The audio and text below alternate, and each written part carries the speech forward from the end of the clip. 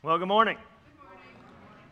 It's good to have you here this morning, and now I need you to be a little more alive and well in this second service than people in the first service, okay? First service, Spring Ahead Sunday, pretty difficult, all right? So we ought to just applaud. In fact, clap for the people that were here, okay? Give them a hand. That was pathetic and sparse and actually means that you've lost an hour of sleep too. It was, they were still kind of getting the blood circulating. And so I hope you're past that because even if, we have actually lost an hour, it's still 10:30. So most of you, by tomorrow morning at 10:30, you will have been rock and rolling for hours. So I hope you're with it and alert and ready to go. And we are excited that today we're starting a new series called Who's Your One? New series, Who's Your One? And for the next few weeks, we are going to be concentrating in this area of study. We have been dealing with, for the past few weeks, actually the first part of the year, we have been talking about ourselves. I mean, we've been talking about what can we do to make this year a better year, bigger year? What can we make sure 2020 is better than 2019? We've been talking about the fact that God loves us, that God has a plan for us, that God's love encompasses all of who we are, that He wants to be a part of every aspect of our life. We've been revolving the messages around us and ourselves, and that's good. And that's encouraging. And we want to keep that theme going throughout the year. We want everybody, whoever comes in here, to know that God loves them, that He has a plan for their life, and have an encouraging message for every person that walks through those doors. However, as part of God's plan for our lives, He wants to make sure that everyone else knows that He loves them and that He has a plan for them as well. And He's chosen us to make sure they know that. He's chosen all of us. He's given to us more than just privilege. He's given to us some responsibility. And for the next few weeks, we want to kind of zero in on that responsibility and talk about what it truly means to not only know God's love, but to allow that love to funnel through us to a world that needs to know that God is love. If I mention the word, I just want you to kind of conjure up some mental images here, okay? If I mention the word politician to you, something comes to mind, okay? Now, for each of you, it might be something different, might be a certain figure, a certain person in politics, might be a party, might be something you've heard on TV. But when I mention the word politician, boom, something comes to mind. If I mention the word doctor, something's coming to your mind.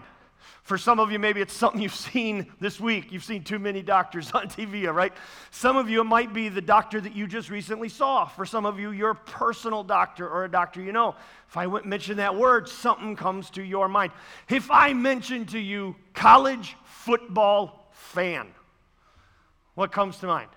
For some of you, it's a person, the person you're sitting next to, right? For some of you, it's the image of something you saw on TV. Guy had his face all painted up with the colors of his school. His chest is all painted, and that's what you think of. When we hear different words, we think of different connotations. Different images come to mind. Here's one: Christian.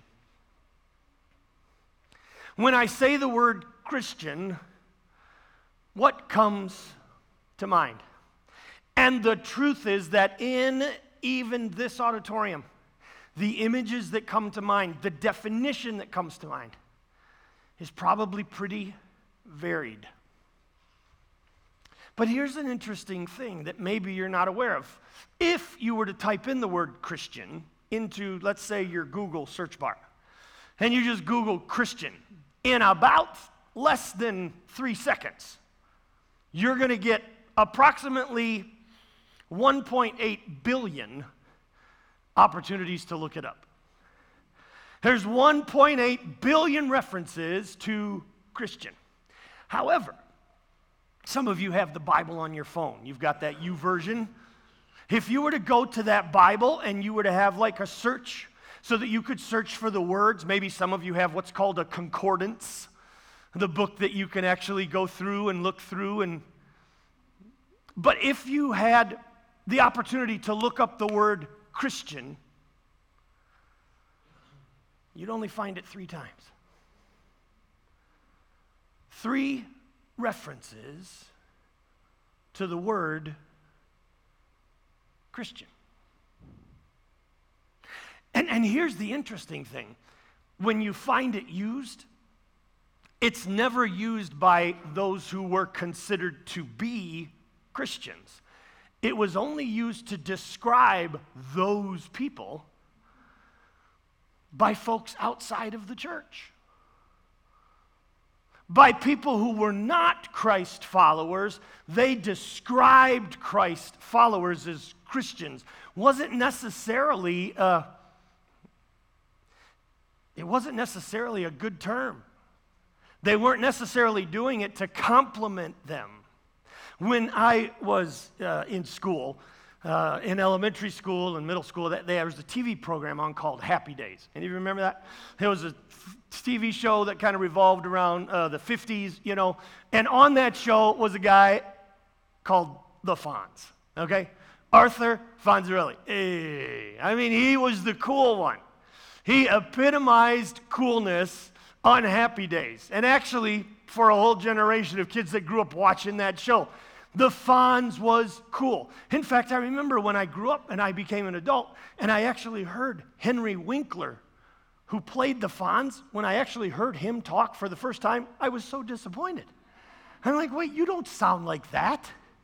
You're much cooler than that voice. Well, that was a character he played, but he was the epitome of coolness on Happy Days. There were other characters on Happy Days, and they were called nerds, okay? So that became a term when I was in school. And sometimes me and my friends would be called nerds. So we came up with a term for a nerd. If somebody called us a nerd, we turned nerd around, and if you spelled it backwards, it was dren. So if they called us a nerd, we called them a dren, which just proved that we were nerds. Yeah, pretty much. But here's the deal. Potsy Weber did not one day decide, I would like to be called a nerd. That was a term given to him by other people. He didn't want to be a nerd. He was just, that's kind of the way it is with Christian. It wasn't necessarily the word they chose for themselves. It was a word chosen by others, given to them. Christian. Christian. And yet it's the word that most people use today to describe, well, you. But it's only used 3 times in God's word. Now, there is another word that's used, and this word, in fact, is used nearly 300 times, and that's the word disciple. Disciple. What does it mean to be a disciple of Christ? And is it the same as being a Christian? We want to zero in on that today for just a few moments. And the scripture that I want you to go to, if you have your Bible or you want to turn to it, is Matthew chapter 4. Matthew chapter 4, and we're going to start in verse 18. Matthew chapter 4, verse 18. And this is what it says. As he was walking along the Sea of Galilee, he saw 2 brothers, Simon, who is called Peter, and his brother Andrew. They were casting a net into the sea, for they were fishermen. Say that word, fishermen. Follow me, he told them, and I will make you fish for people. Immediately, they left their nets and followed him. Going on from there, he saw 2 other brothers, James the son of Zebedee and his brother John. They were in a boat with Zebedee, their father, preparing their nets, and he called them.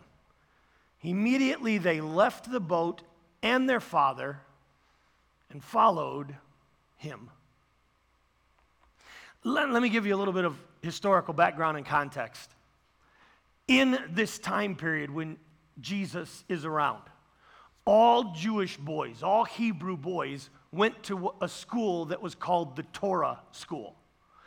And they started going there when they were age 5. So all little boys went to Torah school at age 5 and learned the first few books of the Old Testament. They learned that historical background. They learned about God. They learned how he had led the Israelites and how he had brought them out of Egypt and all of that kind of thing. And this started when they were age 5.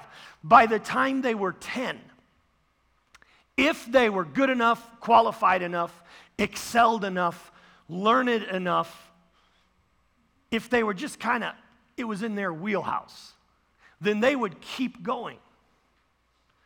They would continue on in school and learn more about the Old Testament and cover the rest of Old Testament Scripture. If, however, at age 10, the teachers were like, maybe it'd be best if you did something different. Then by age 10, they went back to their homes, education was over, and they would follow in basically the family business.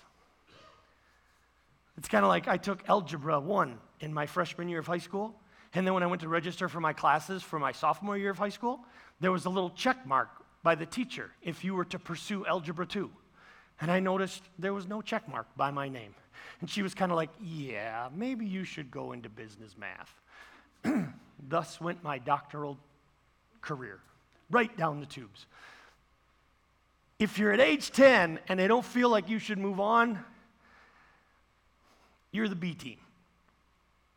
Head on back and just kind of follow in the family trade. But if you keep going, then for the next 7 years, you're going to continue your education. So from about the age of 5 to the age of 17, kind of like our educational system today, they would be in school being instructed, learning how to excel, getting experience. At the age of 17, if they determined they wanted to continue this course of action, they would seek out a rabbi.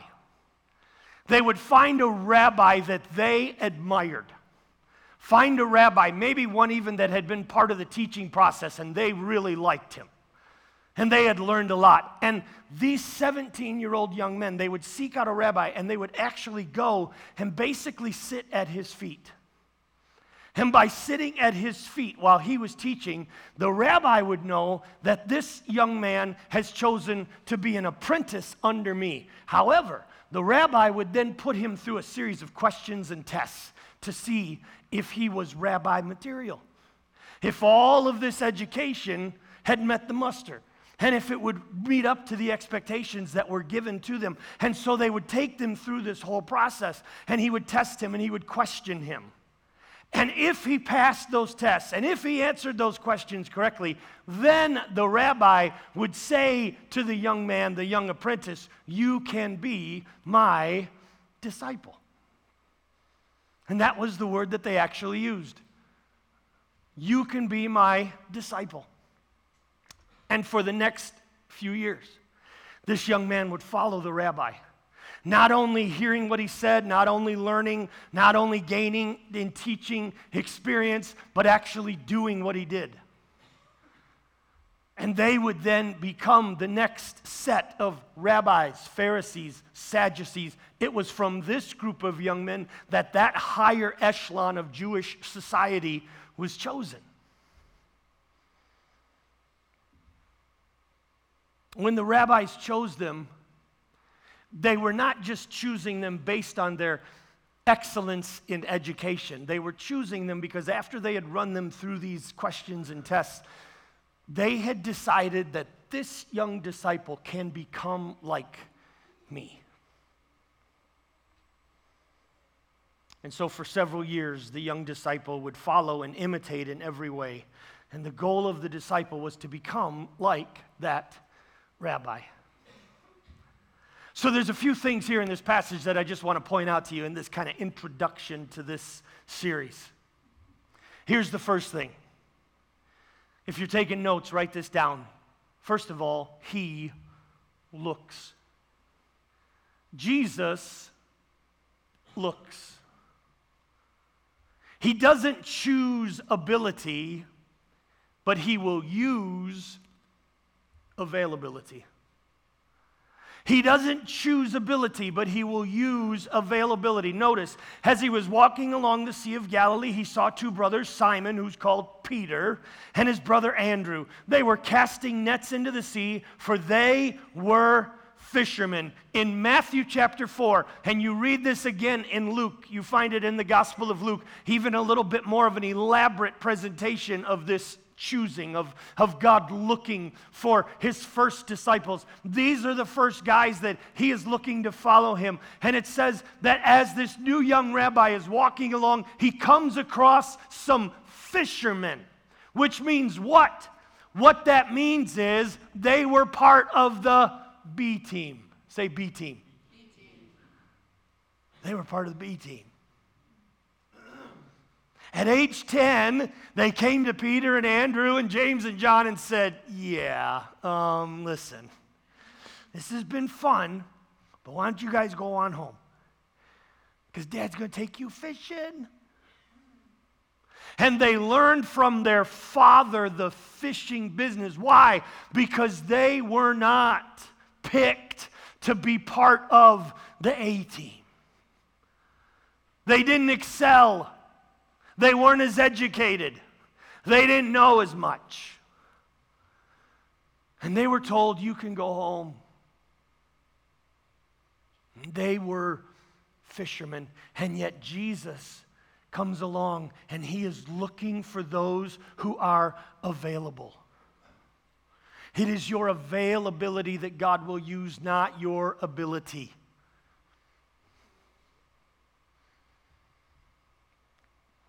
Let that sink in for a minute.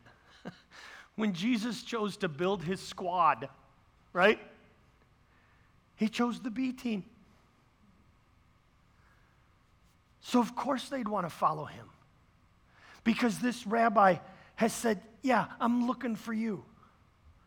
I'm looking for guys like you. Guys maybe with not as much potential. Guys with not as much personal power to persuade, to follow him, to be like him, to know God. He skipped the best of his day. The great scholars were in Egypt. The great authors were in Greece. The great philosophers were in Athens. The great and powerful were in Rome. He didn't choose the politicians. He didn't choose the teachers. He didn't choose the educated. He chose fishermen, and they were first. He's looking for availability. Because the truth is that what God chooses to use from us and what he does through us is not based on our ability, but our availability. And sometimes your experience and your ability can get in the way of allowing God to do what he wants to do.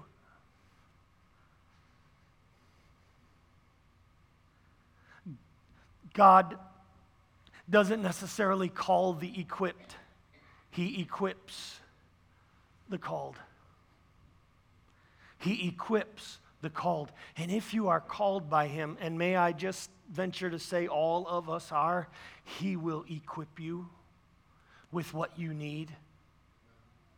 He is looking. Old Testament, in fact, it tells us that the eyes of God roam to and fro through the whole earth, looking for those who will put their faith in him, their trust in him, allow him to work through him. Because when we allow God to do what he can do in us and through us, he's able to do amazing, exceedingly abundantly above all that we could ever begin to imagine or dream or think of. That's how Paul puts it in Ephesians chapter 3.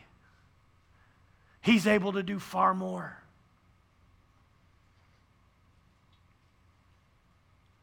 Paul found this out. Because Paul found that actually in his weakness, God was able to use him. 2 Corinthians chapter 12, verse 8.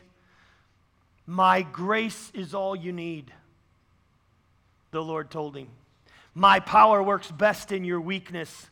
So Paul said, now I'm glad to boast about my weaknesses so that the power of Christ can work through me.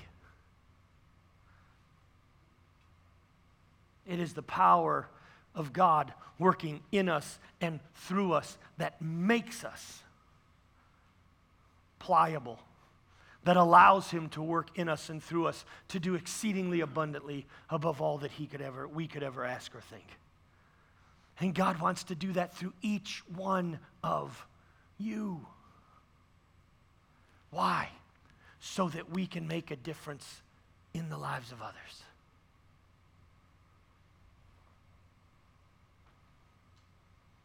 Here's the second thing. He chooses. He not only looks, he chooses. He chose us, not the other way around. He chose us, not the other way around. Some of you may think, well, I chose Christ. I chose to follow. And you know what? You did.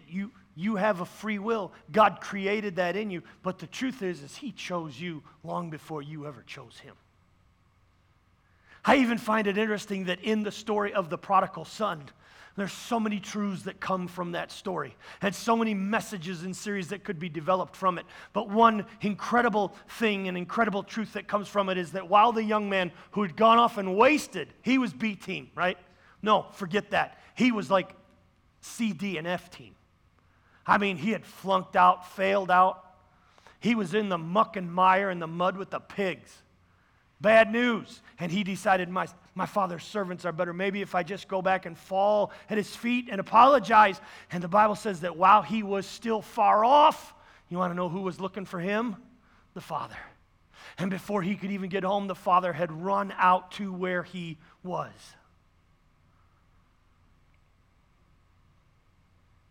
Phillips Craig and Dean has an awesome song that talks about how the Father is running after us. He runs to where we are. He meets you at the point of your need.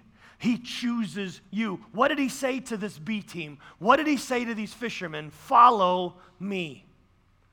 If you went to rabbi school, at some point you had to choose a rabbi and go and put yourself at his feet and allow him to test you and allow him to see how much experience and education you had. And then if you were lucky, he would choose you back. But isn't it interesting? Jesus doesn't even wait for them. He just says, you, follow me.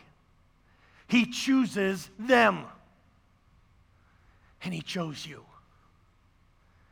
He chose you. And while it was nice if you fell at a rabbi's feet and if you'd gone through all those years of education that you were finally selected, and while it was very cool that you could kind of fall back on that knowledge when things got difficult, isn't it even better to know that the King of Kings and the Lord of Lords chose you? And when life gets a little difficult, you can fall back on the fact that before you ever chose him, he chose you. He chose you. Some of you are struggling right now. You're struggling with marriage. You're struggling with your career. You're struggling with parenting. Believe this. If you are Jesus' disciple, he chooses you. He chooses you. You did not choose me, it says in John chapter 15, quoting Jesus. You did not choose me, but I chose you. I appointed you to go and produce fruit, and that your fruit should remain, so that whatever you ask the Father in my name, he will give you. You didn't choose me, I chose you. And it was proven in Matthew chapter 4 when he walks up to Peter and Andrew and James and John. He says, hey guys, follow me. I choose you. Isn't it nice to be chosen? You ever have teams split up when you were younger? Remember? You'd have a couple captains, and they'd pick teams. You know, when I got out of college, we had gotten married, and I wasn't playing nearly as much basketball, and I wanted to play some more basketball, and I couldn't figure out where to play. And so somebody said, hey, you should go to the Y. They have open basketball. And the YMCA at that point in time was actually in Wyandotte, not in Southgate. So I went to the Y, and sure enough, they had a gym, Monday night, open basketball. And I went out and I said, yeah, I'd like to play. Well, they put everybody against the wall, and then they picked two guys. And they're two guys that have been playing at the Y for, years. And they go out and pick the teams. And you know what they started doing? They started picking the people they knew. Picking the people they knew could play. And there I am standing against the wall. I'm a grown man. And I'm standing against the wall waiting to be picked. Never been in this situation before. A lot of times I've picked the teams. Now I get why you don't want to be last. And sure enough, it comes down to the last two guys.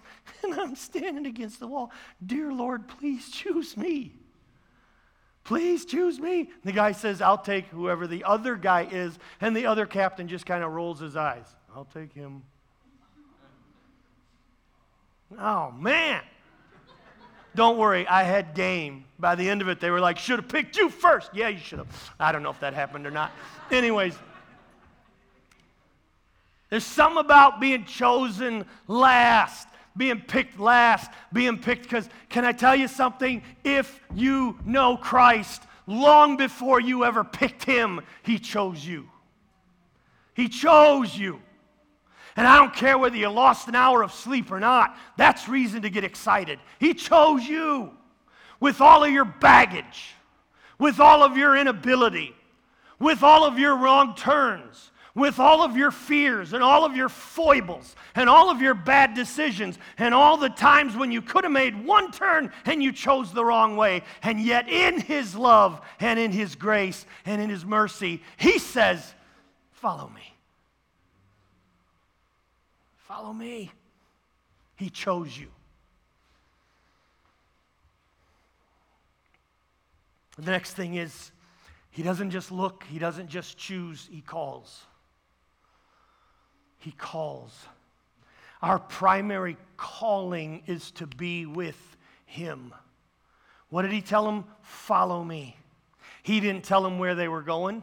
He didn't tell them what their assignment would be. He wasn't even letting them know where they were going to have dinner later on or where they would be eating the next day or where they'd be spending the night. He just said, follow me.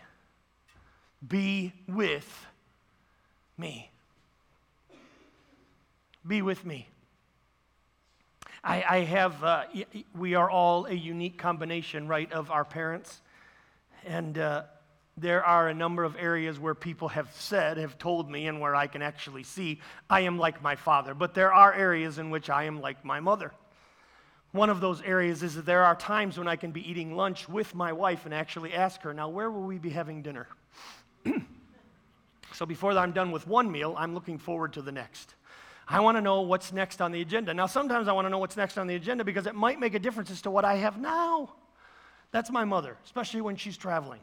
She wants to know, now, where are we eating? Those are vitally important aspects of the trip. When are we eating? And then when you're having food, now, where will we be eating this evening? So we always put Mom in charge of, when we were out, especially at a praise gathering or something, Mom is the one who did what Bill Gaither told thousands of people not to do. She would be the one that left early to go get the spot at the restaurant so that we could make sure we could all eat at the same spot. I want to know, don't you? We all kind of like to be in control of that. Yet Jesus comes to these guys who are making a living by fishing, and he says, follow me. Not going to tell you. And you know what? This really isn't any different from how God has been since the beginning, right? Because he called a guy by the name of Abraham, and he said, I want you to leave. Where are we going? Don't worry about that. Just pack it up and let's go. He calls us. What does he call us to? We don't always know. All we know is he has called us to follow him, to be like him, to become like him, to get to know him better. That's what he's called us to. He's called us to relationship. And the truth is, the better we get to know him, the more we want to make a difference for him.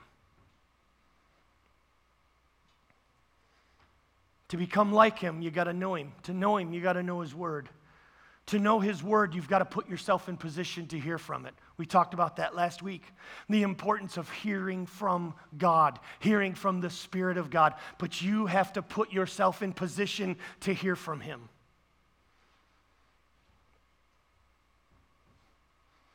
You got to put yourself in position to hear from Him. And when you don't, let me ask you this. What happens in any relationship that you have where there is no communication? You're going to find that those relationships slide back. There's just a natural slippage in the traction. You can't keep it where it used to be because it's the same way with God. And that's why it's so interesting that a lot of us fall back on the word Christian. Because the truth is, we can define Christian however we want. But when we actually look at Christ followers and realize that they were disciples, well, we're not really sure we want to go there. So we'll stick with the comfortability of Christian. Because I can handle that. But disciple, I don't know. That means I might have to follow a little closer than I. And Jesus says so many times in so many different ways. Come on, man. Lean in. Get closer. Come to me if you're burdened. Come to me if life is heavy. Because I will ease your burden. I will help you lift that load. He says, seek and you'll find. Knock, the door will be opened. Ask, you'll receive. He says, I've come to give them life and life to the full, life more abundant, life more free. That's Jesus. But you got to get to know Him. And that's what He calls us to. He calls us to know Him. And we have so many outlets for it. So many outlets for it in this day and age and in our culture. And even in our church, we've got no excuse. We have no excuse not to know Him better. Not to lead into Him more. And that's what He's called us to. But here's the thing. He looks, He chooses, He calls, but after that, we have to commit. It says, immediately they left the boat and their father and followed Him. What did they leave? They left the boat. They left the boat. That's kind of us. That's the way we take care of ourselves. That's the way they were taking care of themselves. The boat. The boat was their security, man. The boat was their security. You want me to leave my boat?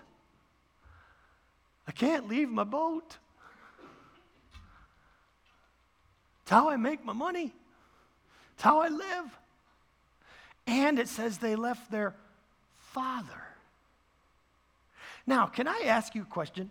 And you don't have to answer this, all right? Just think about it. But did He actually ask them to leave fishing? Did He actually ask them to leave their father? No. They still had a relationship. He was still dad. In fact, after Jesus is resurrected, you want to know the last thing He did with His disciples before He ascended into heaven? He had a fish dinner. Because you want to know what they were doing? They were out in a boat fishing.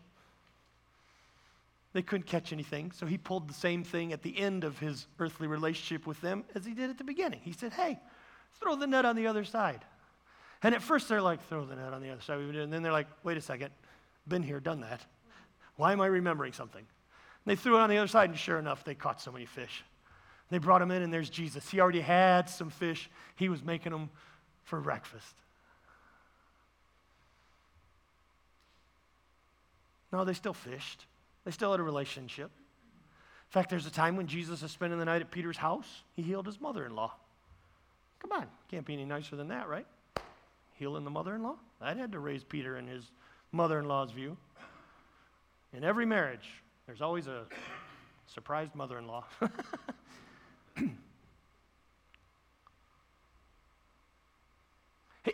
What was He asking? He was asking, you got to give me priority.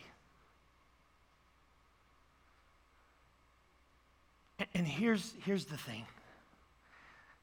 If we were really to have a come to Jesus moment this morning, if I were to really ask you, I'd like for all of you who have given God number one priority in your life to please stand. Don't. Because the bottom line is, if any of us stood, it would be very few. Because there are a lot of things that come in between our relationship with Him. And while I would love to think that after a message like today, you would vault Jesus to number one on your list, I'm smart enough to know it's probably not going to happen. But can I tell you something? You are wise if you begin to prioritize Him above the other things in your life, because you will find that the other things in your life are better when you give Him priority.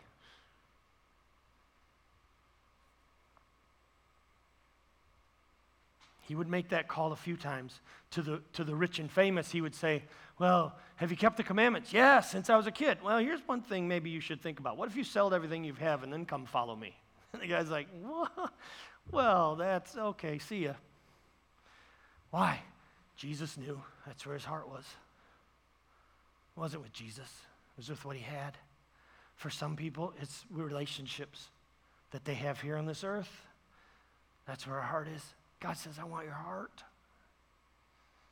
There's got to be some commitment. And that's why there's a difference between Christian and disciple. God says, I want your heart. To follow Jesus, He's got to take precedence. Most of you are not going to lose a mother, a father over a relationship with Jesus. However, do you understand, right, that there are people in different countries in this world right now who live without a family. Why? Because they chose Christ. And in choosing Christ, they lost their family. In choosing Christ, they lost their living. They lost their livelihood. That's what it cost them. What does following Christ cost you? What does it cost you? There has to be a commitment level to following Christ. And here's where it really meets the road, because the last point that we make today is He commands. He commands. It's interesting that He said to them, follow me, but then He had something else to add to it. He said, I will make you fish for people. I'm going to make you fishers of men. Follow me, and I'll make you fish for people. Following Jesus means that everything in our lives is subject to His lordship. He has authority over it all. And just like He was a fisher of men, this rabbi would make those who followed Him fishers of men. That's the first thing He said. Follow me. We're going to fish for people. That was first. That was foremost. I want you to fish for people. Follow me. I'm going to show you how. I'm going to show you what it takes. I'm going to show you a different way of doing things. We're going to do things in love. We're not going to add to people's burden. We're going to try to take it away. Follow me, and I will make you fish for people. And He says, if you are my follower, you will fish for people. Now, some of you could say, well, that's not the way I see it. You see it wrong. And if I don't preach that to you, if I don't teach that to you, if I don't share that with you, then I'm wrong. You can be a Christian and define it any way you want. But if you are a disciple and a follower of Christ, then He says one of the ways you're going to prove that you are my follower is you're going to endeavor to get other people to follow me. And we could say, well, I really think there's a lot of ways to God and whatever people choose, and that's fine, but then you don't believe what you say you believe. Because the Bible says, Jesus said in John, I am the way, the truth, and the life. No one gets to the Father except through me. And you can claim that and say, yeah, that's what I believe, but yet there are people all around you who do not know Jesus. And here's the sad truth. We don't care. We don't care. And if we do care, then some of you would say, well, yeah, I got those people, but I thought that was your job as you point to the stage. The problem is I'm never going to meet those people. But you will. And you're a follower of Jesus. So what did he say to his disciples? Last thing he says to them as he ascends into heaven, Matthew chapter 28. He says, go into all the world and make disciples. Teaching them and baptizing them in the name of the Father and the Son and the Holy Spirit. And then he adds something to it. And here's the deal. I'm with you everywhere you go. What was he saying? You don't have to do this by yourself. I know I've been here on the earth with you guys and we've done it together. It's been awesome. But I'm going to send my Spirit to be with you so that wherever you go in all of the world, I'm going to be with you. I'm part of this process right to the end of the age. So here's the question.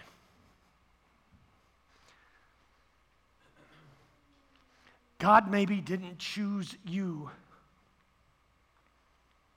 to change the world for everyone. But I guarantee you,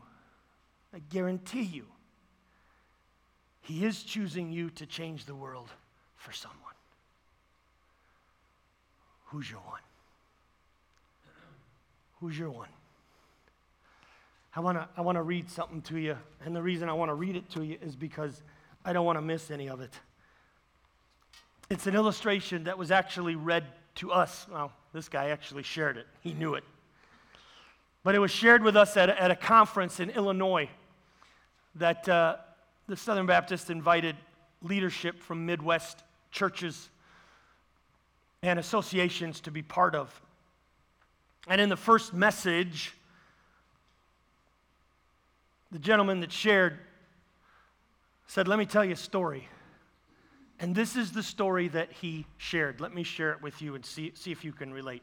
Once, there was a group of fishermen living near a lake teeming with fish, and the fish were hungry.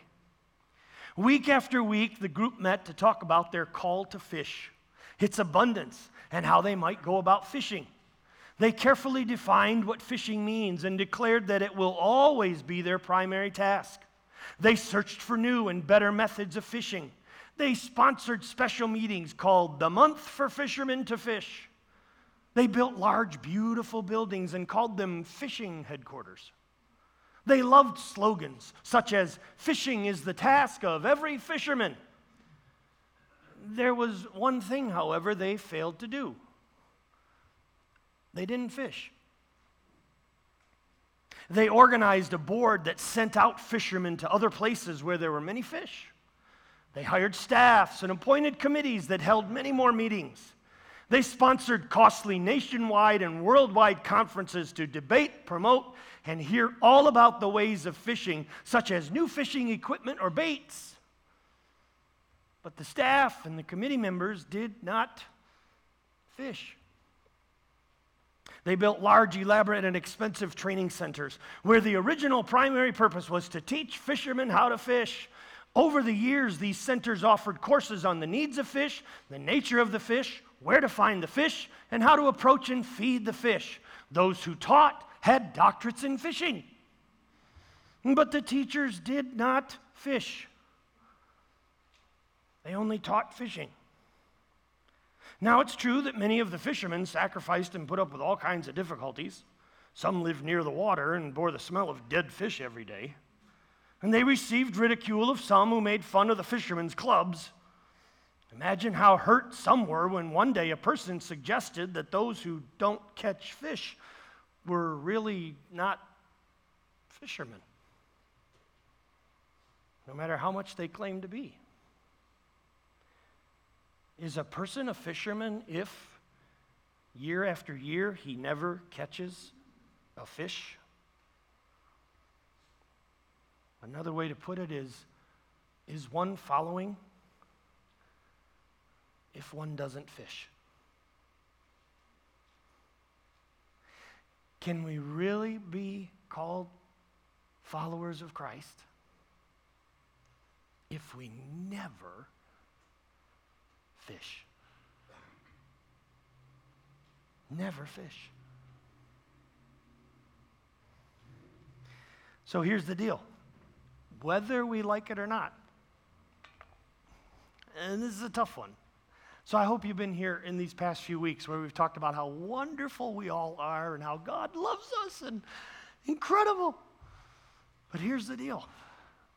The method that God chose to change the world was you.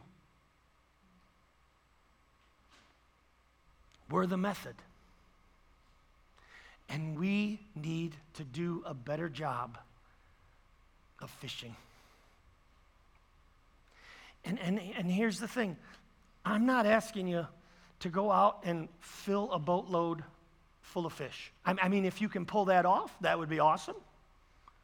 Do it, and God sometimes allows that to happen. But could you catch one fish? Is there one person that God would bring to your mind and lay on your heart? They need to know Jesus. And what if the only way that happens is through you? Like it or not, we're his method. We're his method. And the problem is we can go through our whole Christian lives and never really, it's almost like we don't give it a thought that being a true follower of Christ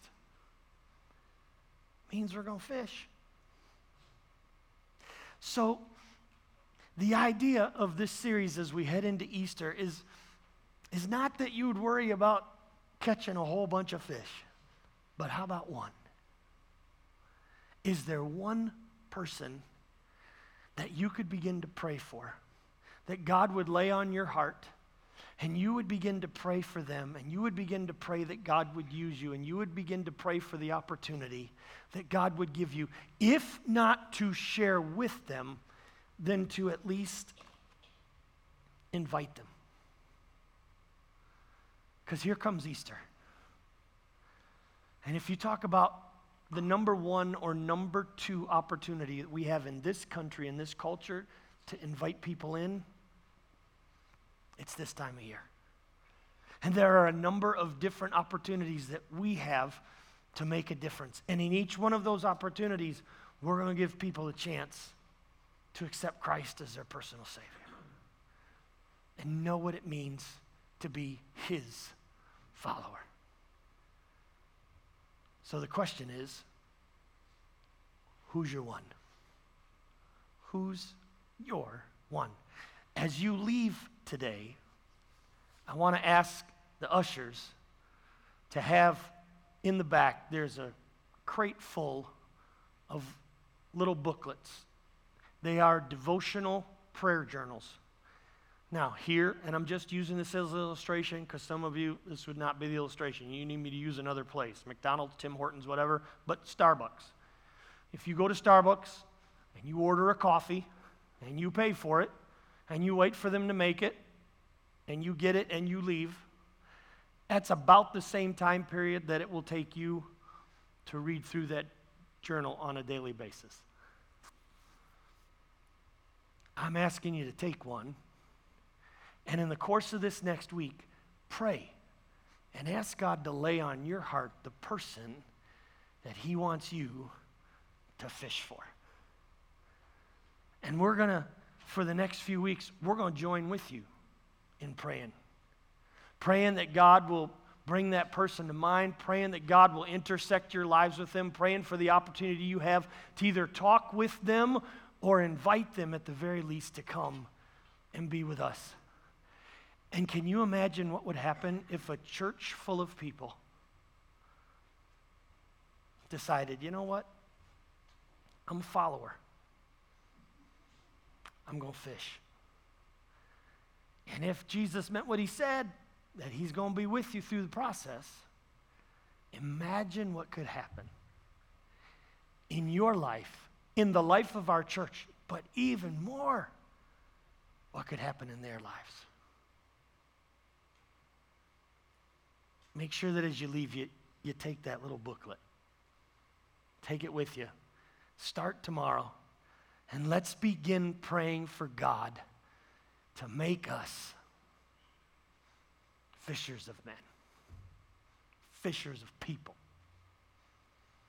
There's a purpose for us being here. And he wants to see that happen in our lives. Bow your heads together with me in prayer.